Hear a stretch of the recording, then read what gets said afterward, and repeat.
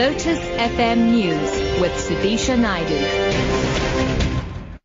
It's 8 o'clock. Good morning. Commuters using taxis in the Greater Durban Metropolitan are relying on trains and privately owned vehicles this morning. Taxi operators have halted their operations in protest against the impounding of their vehicles by the Metro Police. Dumisani Shange reports that there are no taxis from the Durban surrounding townships transporting workers into the city. Thousands of passengers were left stranded yesterday when taxi operations grounded to a halt. Today, there are still no taxi transporting passengers into the city. They are relying on trains and private vehicles to take them to town, which could not cope. Those who live closer to the city are just walking to work. The KwaZulu-Natal Taxi Alliance says they will not resume operations until there are more than 600 impounded vehicles are released by the eThekwini Metro Police. These vehicles were impounded because they do not have operating permits, and operators say the Provincial Transport Department is at fault here for not issuing operating permits. The ANC says it's still committed to media freedom. However, the chair of the party's communication committee, Minister Lindiwe Zulu, raised concerns about lack of transformation in the media and unfair coverage of the ANC.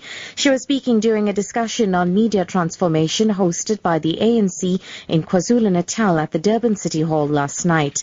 Zulu says they want a fair portrayal of the ANC and the government in the media.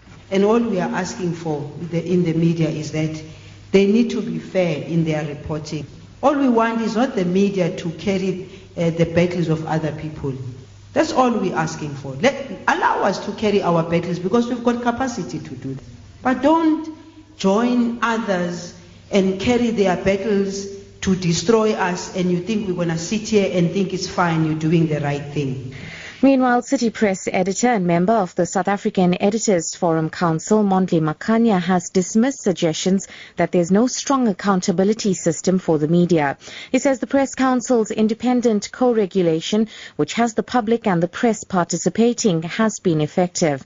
Makhanya encouraged people to test the existing system. Sometimes it will go against you, sometimes as in any adjudication system.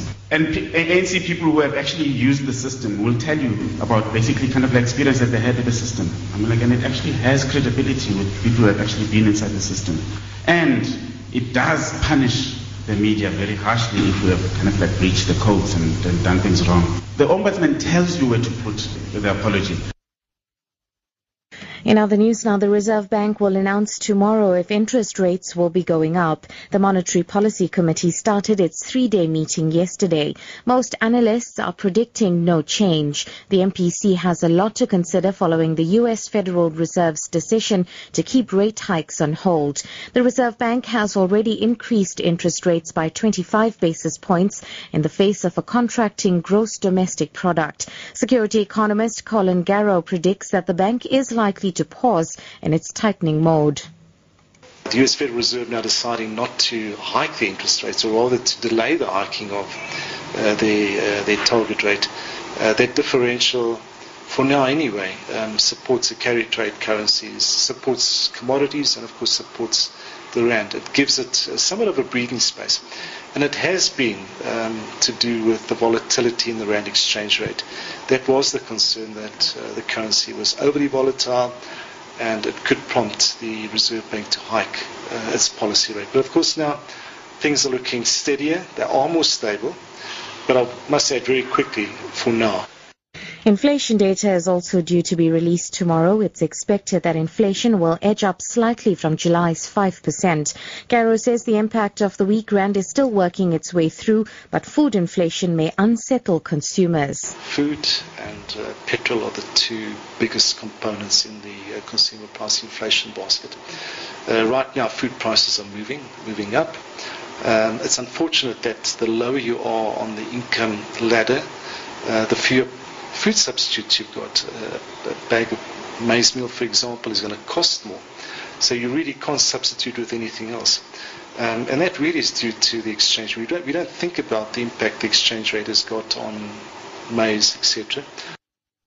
And wrapping up abroad, European Union ministers are meeting in Brussels today to try to resolve differences over how to relocate thousands of recently arrived migrants among member states. The BBC's Chris Morris reports. A group of Central European countries is still holding out against the idea of mandatory quotas for 22 EU member states.